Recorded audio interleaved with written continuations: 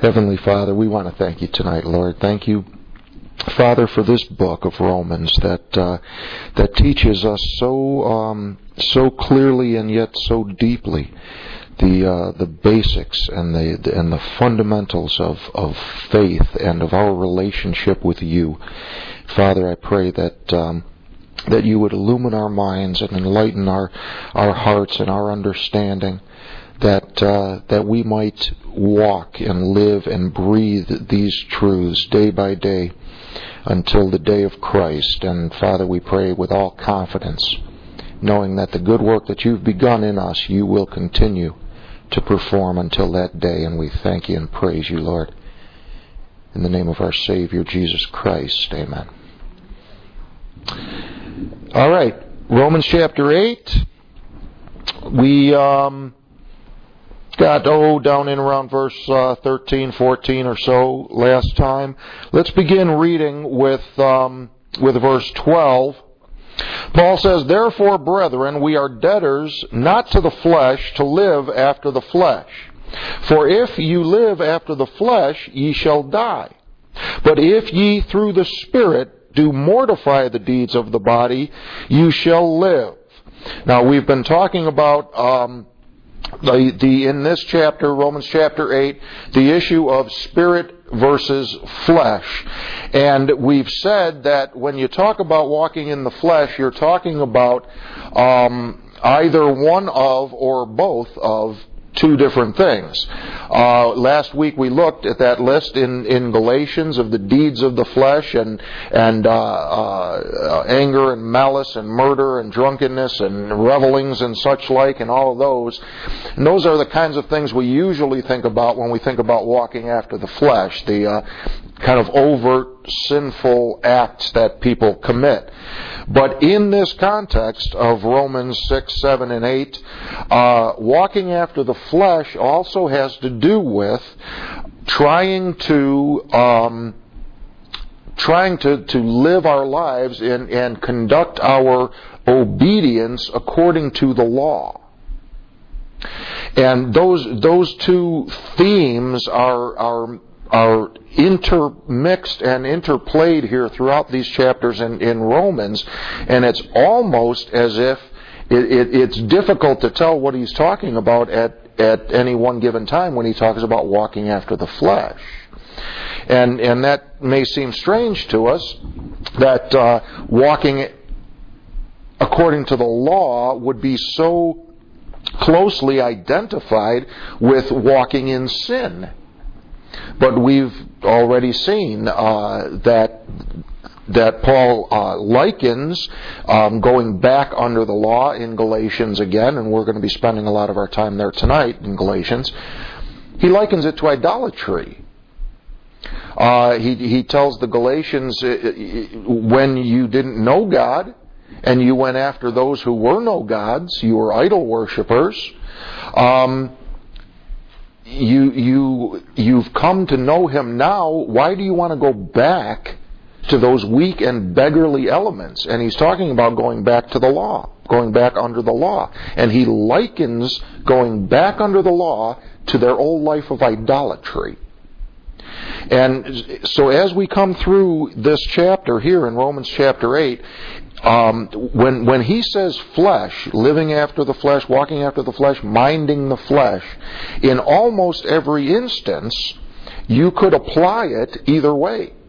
Either to those overt sinful behaviors or to trying to please God by walking under the law, under the old program.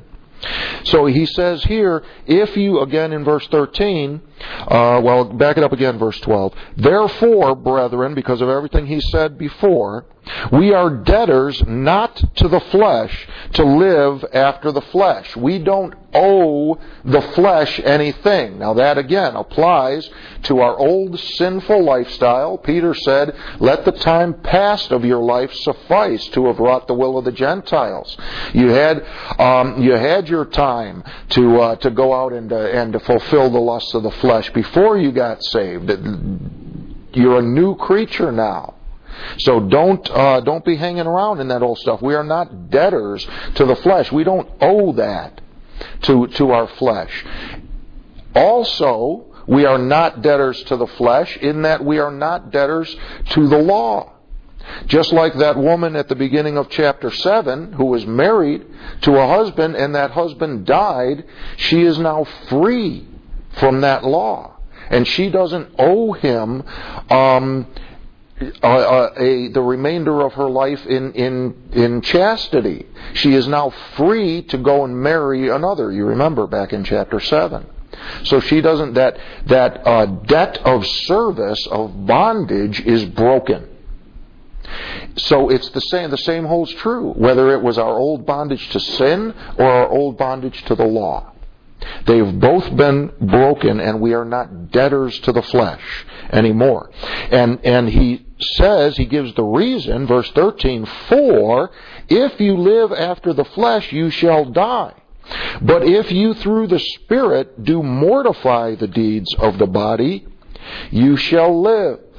Now here again, if you go out and live in sin and without conscience toward God and just go out and live for yourself, when Paul says that we thus judge that if Christ died for us, then we which live should not live unto ourselves but unto Him.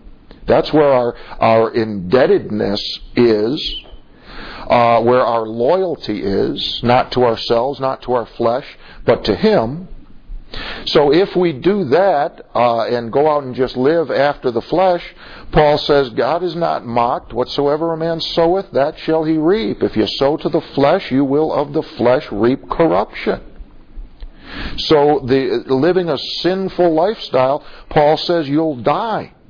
If you live after the flesh, ye shall die. And the death that he's talking about here is not physical death, although sin will bring that to you.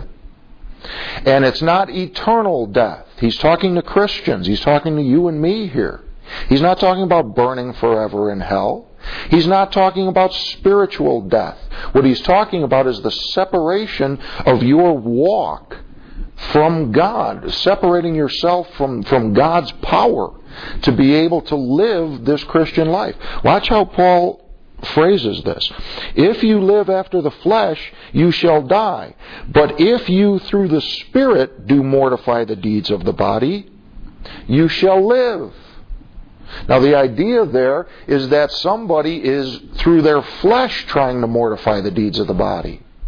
You say, well, how does that work? I thought the deeds of the body and the flesh were the same thing. Well, this is where we come back to the flesh being following the law. Trying to change your behavior according to the law, according to the law principles, by fear and by guilt and by external means. And Paul says in that context too, if you live after the flesh, you shall die. But if you through the Spirit do mortify the deeds of the body, you shall live. So we can't, mortify means to kill. He says if you live after the flesh, you will die. But if you through the Spirit kill the deeds of the flesh, then you will live. So if we're going to, listen, what do you have in your life today?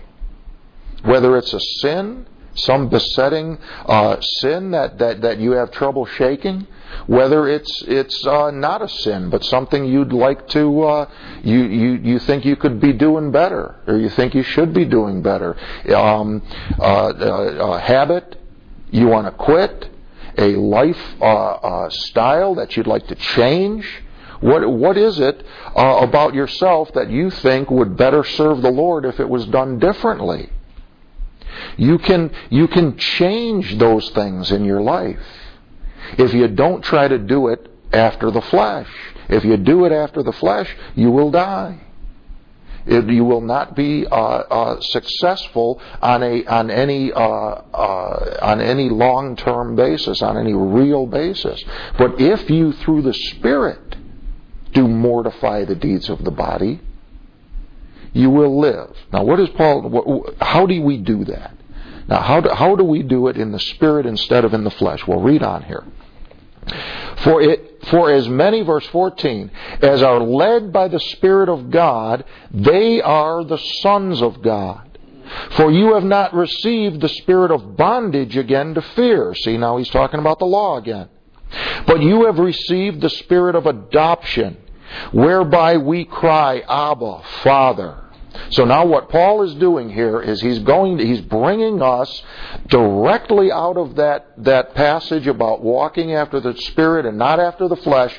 He's going to bring us now into a realization of our personal relationship with God. When he says, for as many as are led by the Spirit of God, they are the sons of God. Now, what he's talking about there, you remember back in chapter 7, verse 6, he said, but now we are delivered from the law, that being dead wherein we were held, that we should serve in newness of spirit and not in the oldness of the letter. Here in chapter 8, verse 14, he says, the sons of God are led by the Spirit. That's as opposed to staying in that old way of thinking and in that old program, being led by the law, following the flesh. He says, they, as many as are led by the Spirit of God, they are the sons of God. So this is an issue of following God in spirit, and not out of some sense of religious obligation, not out of some sense of guilt, but out of an understanding of our relationship with God as our, what he says here, Abba, Father. Now we'll talk about that term in a minute, but I want you to get this issue here. Come over to Galatians, and let's go over a few passages there, because Romans and Galatians have several parallel passages and are very much parallel themes throughout these books. Back in Galatians and chapter 3, let's take a few verses there to start us off with. Galatians chapter 3. Paul says, O foolish Galatians, who hath bewitched you, that you should not obey the truth, before whose eyes Jesus Christ hath been evidently set forth, crucified among you? This only would I learn of you. Received ye the Spirit by the works of the law, or by the hearing of faith? Are you so foolish, having begun in the Spirit, are you now made perfect by the flesh? Now, I want you to see this, because there in verse 3, he's talking about spirit and flesh.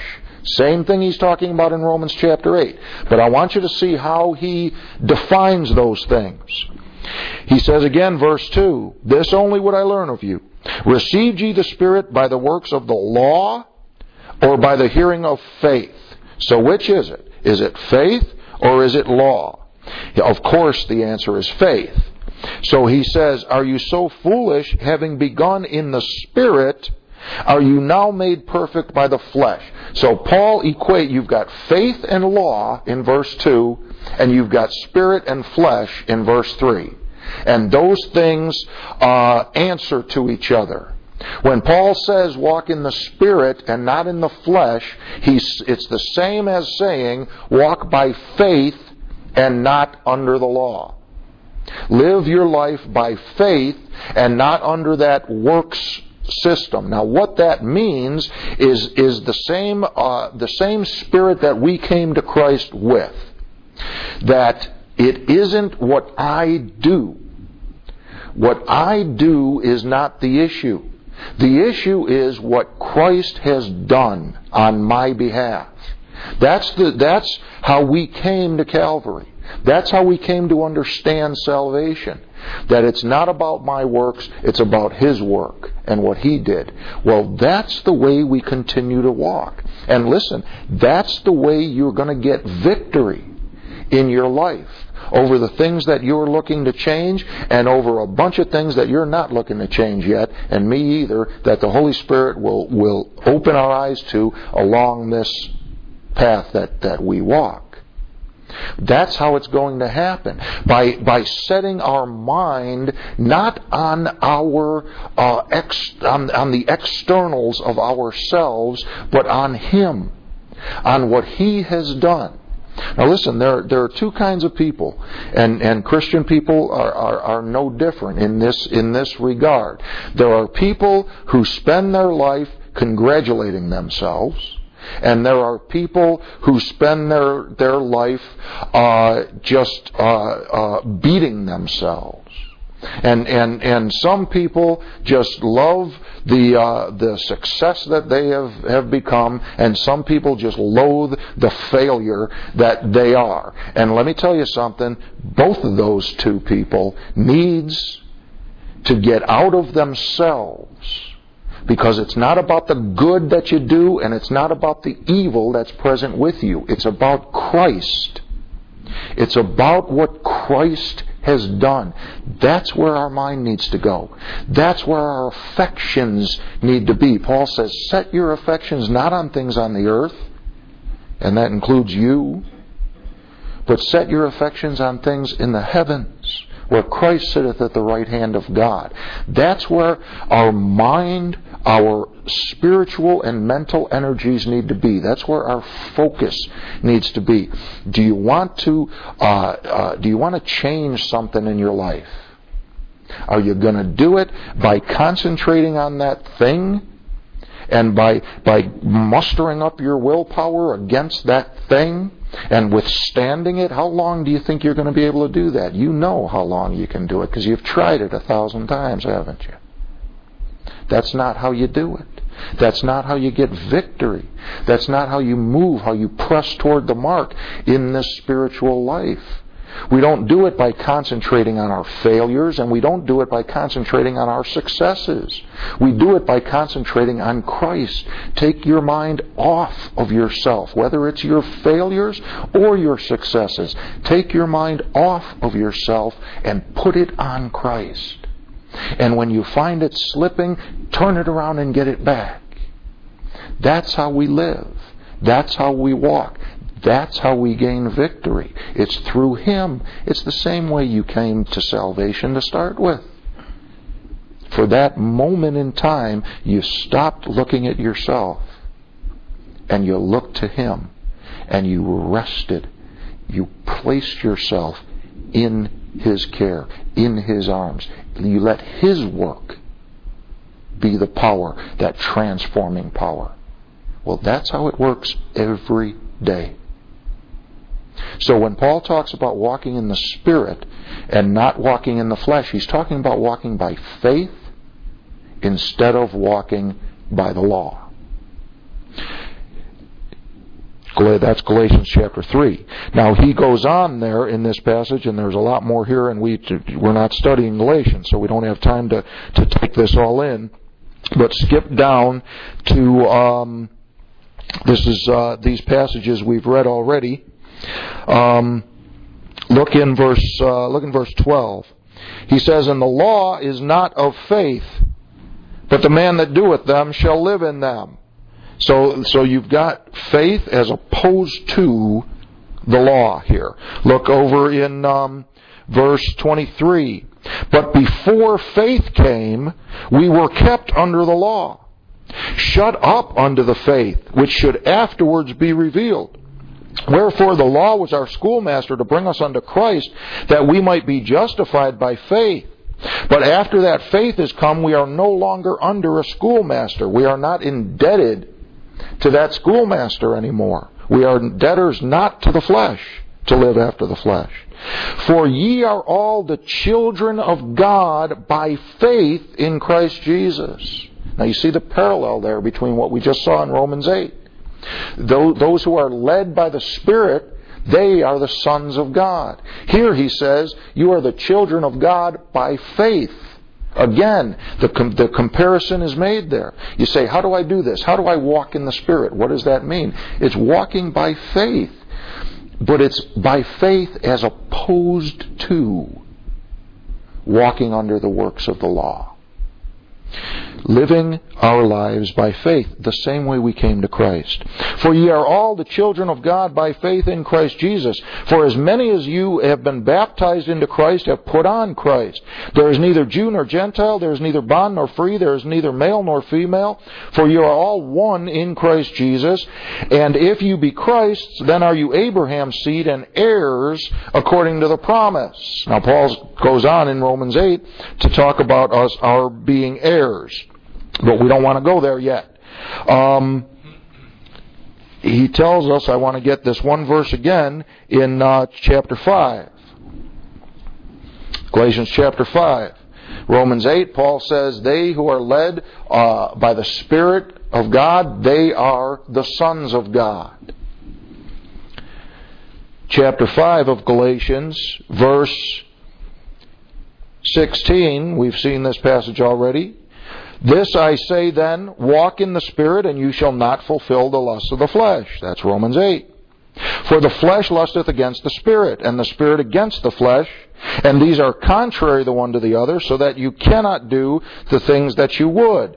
But if ye be led of the Spirit, it's Romans 8:14, ye are not under the law.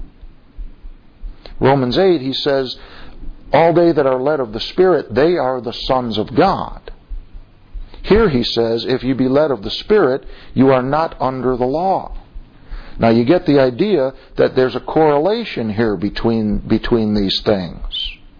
Now what does Paul mean there in Romans when he says you are the sons of God if you be led of the Spirit? We'll come back to Galatians chapter 4. This is how you do this. You want to understand one passage, you get another passage that explains it. Paul is talking about our sonship.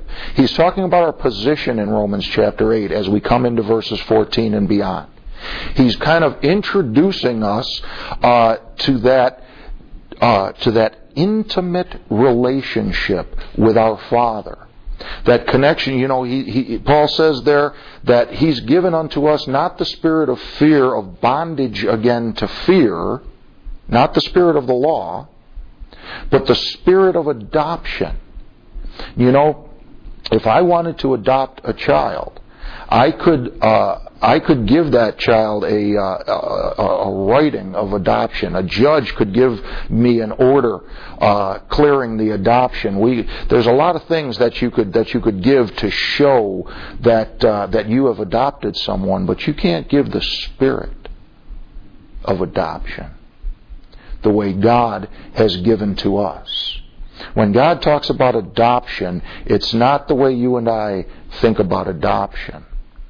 When he talks about adoption in the context of you and me, he's talking about making us children. He put the spirit of adoption in us. We are created in Christ Jesus after the image of God. We are new creatures. We are the born, created children of God, being in Christ.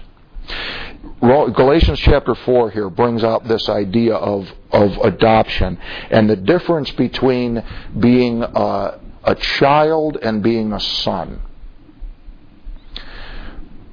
Galatians chapter 4, now I say that the heir, as long as he is a child, differeth nothing from a servant, though he be Lord of all, but is under tutors and governors until the time appointed of the Father. Even so we, when we were children, were in bondage under the elements of the world. But when the fullness of the time was come, God sent forth His Son, made of a woman, made under the law, to redeem them that were under the law, that we might receive the adoption of sons. Now again, that's parallel to Romans 8 in those first few verses. That what the law could not do, God sending His own Son in the likeness of sinful flesh, and for sin condemned sin in the flesh, that the righteousness of the law might be fulfilled in us, who walk not after the flesh, but after the Spirit. You remember those verses early on in chapter 8. Well, this is the parallel passage here. God sent forth His Son when the fullness of the time was come, made of a woman, made under the law, to redeem them that were under the law, to do for us what the law could not do. And the result, that we might receive the adoption of sons. And because you are sons, God hath sent forth the Spirit of His Son into your hearts, crying, Abba, Father. Back to Romans 8. So we're still here in Galatians. I'm sorry. That's a reference back. Paul uses that term twice in these two passages we just looked at. Abba, Father. Now you notice in Romans chapter 8, he says God has given us the spirit of adoption, whereby we cry, Abba, Father. Here, he says God hath sent forth the Spirit of His Son into our hearts, crying, Abba, Father. You see, the spirit of adoption is the Spirit of Christ. God makes us children. And not only children, but full-grown sons. Even you ladies. That's the idea of son here in this context is a position. And it's not a little child who's no different than a servant. You know that term Abba, Father? The word Abba, it means father. It's saying father, father in two different languages. And it's a term of endearment. Jesus said, many will come to me in that day saying, Lord, Lord.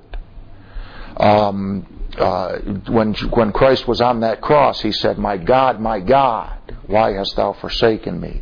And that idea there is just that. It's a term. It's a child to a parent. Abba, Father. People say that word Abba was used because it's phonetically it's the first sounds that a baby is able to enunciate. Looks at his daddy and he says Abba. So that's the idea that we're getting here. But at the same time, so there's that what they call that filial relationship, parent to child. But at the same time, Paul stresses here in Galatians and in Romans that it's not about being babies. When we were children, we were kept under the law. But when the time came, appointed of the Father, there was an adoption. You say, how do you adopt your own child? Well, the adoption here has to do with setting, in the Jewish culture, it would be similar to a bar mitzvah. Taking your child from a child to an adult and changing their position and their status in the family. He says, whereby we cry, Abba, Father, wherefore thou art no more a servant, but a son. Now, aren't we servants of God? Didn't Paul spend half of Romans chapter 6 telling us to lend your members as servants to righteousness and servants to God? Well, sure we are. But he's talking about status here. He's talking about position. Under the law, they were servants waiting to become sons. Now, the Spirit has come. The Spirit of adoption has come. And that sonship position is given to us. You are no more servants, therefore thou art no more servant, but a son. And if a son, then an heir of God through Christ. And then he goes on to say, how come you're going back into that idolatry again? So you get the idea there when back in Romans chapter 8 now. When he talks about they who are led of the Spirit are the sons of God. He's talking about as opposed to walking under that old program. Whether it's at the old program dispensationally or the old program of your life. Either way, it's walking after the flesh versus what we do today as understanding, intelligent Christians walking after the Spirit. So back in Romans chapter 8, verse 14 again, "For as many as are led by the Spirit of God, they are the sons of God. For you have not received the spirit of bondage again to fear, but you have received the spirit of adoption, whereby we cry, Abba, Father." Now before we move on, let me say one more thing about that adoption. When that adoption comes to its full end, what it ultimately means, when the Bible uses the term sons of God, and this is why I say there's a difference between sons and children, those terms. When the Bible talks about the sons of God, it's talking about the mighty ones.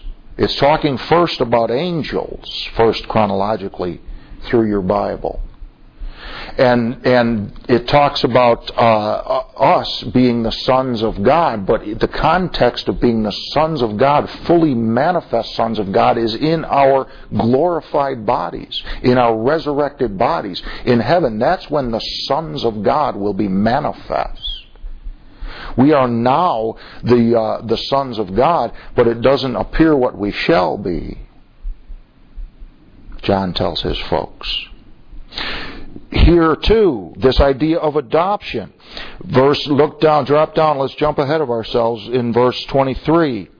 "And not only they, but ourselves also, which have the first fruits of the Spirit, even we ourselves, groan within ourselves, waiting for the adoption, to wit, the redemption of our body."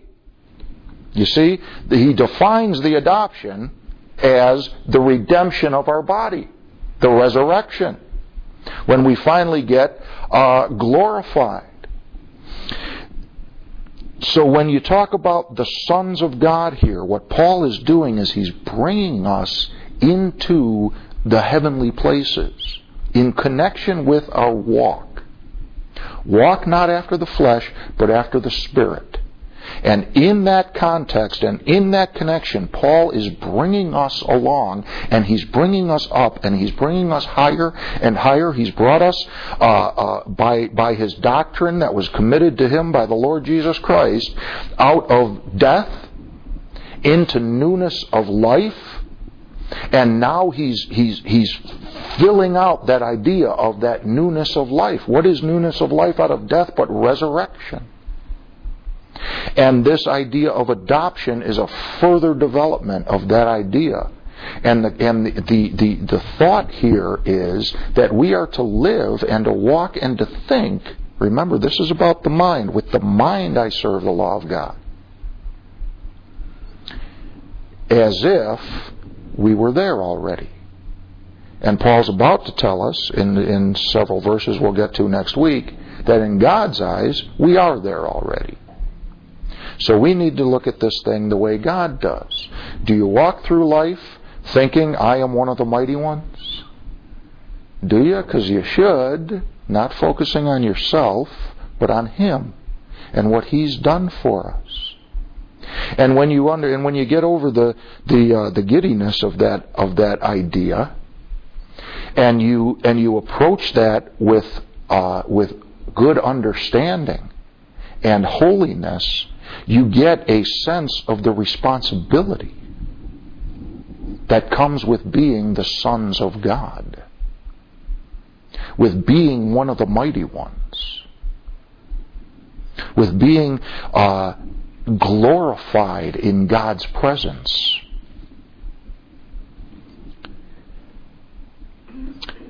We have received the Spirit of adoption whereby we cry, Abba, Father. We've gotten the Spirit of adoption. You see that? The adoption is the redemption of our body. But we've got the Spirit already. That Spirit that we're going to have out there. Therefore, we walk in the Spirit. And we'll do those things that are pleasing to the Father. Just like we will out there. The Spirit itself beareth witness with our spirit that we are the children of God. So now he's talking back about that Abba Father, that relationship again. You know, you can look at somebody And you don't know. I mean, you can hear their speech and you can get a pretty good idea if somebody's saved or if they're not saved by what they say they believe. But you don't know anybody for sure but yourself. And the only way you know yourself, because the heart is deceitful and desperately wicked, the only way you know that you're saved is that the Spirit bears witness with your spirit that you are a child of God. And God has sent forth the Spirit of His Son into our hearts to bear witness to us. And two persons know for sure that you are saved. And that's God, because God knows them that are His, and you. And that, what that does is that creates a connection. That creates a spiritual bond. That, nobody knows a child like their parent, and vice versa. And that's what Paul's talking about here.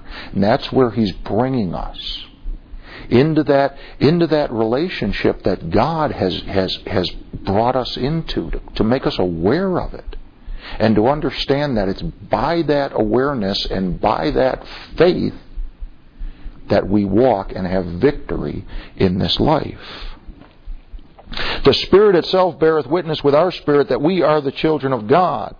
And if children, then heirs, heirs of God and joint heirs with Christ, if so be that we suffer with Him, that we may be also glorified together.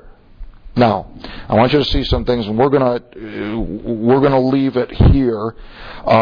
We started a little bit early, and we're going to end a little bit early, because he's about to go into some very practical issues. Now, what Paul is about to do is he's taking us now. We've got this issue of being dead to sin. Okay, we've got that settled back in chapter 6.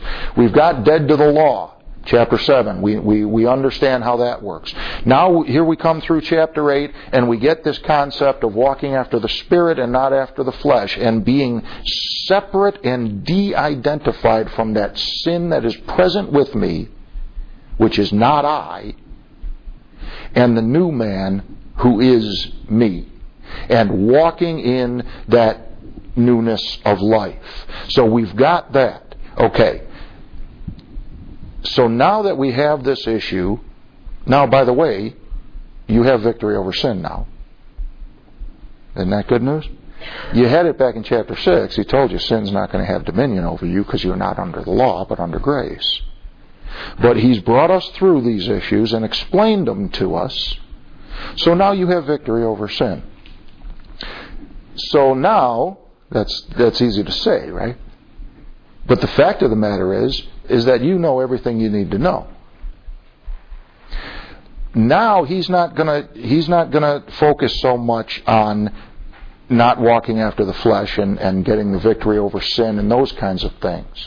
We've come to that point now where we understand all the things that we shouldn't do, and we know how to not do them. So now it's just a matter of exercising what we know. As far as the negatives, sin, walking in the flesh, walking under the law, all of those kind of things. Now he's going to bring us into our service, and into walking in the Spirit, and into the positive side of the Christian life. And it's not enough just to abstain from evil, but it is equally and much more so to do good, and to be moving forward in a positive way in doing good, in serving God. So it's not just, I'm a Christian, I don't do this, I don't do that, I don't do the other thing, I don't smoke and I don't chew and I don't hang with guys that do, right? That's how that goes. Okay, that's all well and good, that's fine. But what are you doing? Well, he's going to bring us into that now, and the context under which he does that is suffering. Because all they that live godly in Christ Jesus will suffer. We'll suffer persecution, and we'll suffer some natural things that he's going to go on and he's going to talk about. But before we quit here, I want to kind of close in a little bit on this bridge verse that brings us in to that subject. He says, if children, then heirs, heirs of God and joint heirs with Christ, if so be that we suffer with him, that we may be also glorified together. Now I want you to notice in verse 17, Romans 8:17, that there are two ifs. You and I, members of the body of Christ, Christians under grace, we're very used to talking in terms of unconditional. But there are two ifs in this verse that you want to notice. Number one, if we are children, then we are heirs. So, if you're saved, you're a child of God, you are an heir of God. If you're a child, then you're an heir. So that's the first condition. Are you saved? But there's a second condition. And that is linked to being joint heirs with Christ, if so be that we suffer with him. Why do we have to suffer with him? That we may be also glorified together. Now the idea there is that there's a condition put on a part of our inheritance. We are heirs of God by virtue of being children of God. But we are joint heirs, glorified joint heirs with Christ on a different condition. The first one's got to be met. But there's a second if in that verse. And it's if we suffer. I hate to leave you for a week to go out of here and start crawling on crushed glass. Don't do that. We'll talk about what Paul's talking about next week, and please read ahead for yourself and see what he's talking about. But what I want to get you to see is that a lot of things in eternity future out there that a lot of Christian folk kind of take for granted as being part and parcel with salvation aren't. And Paul says, I endure all these things that he went through, suffered.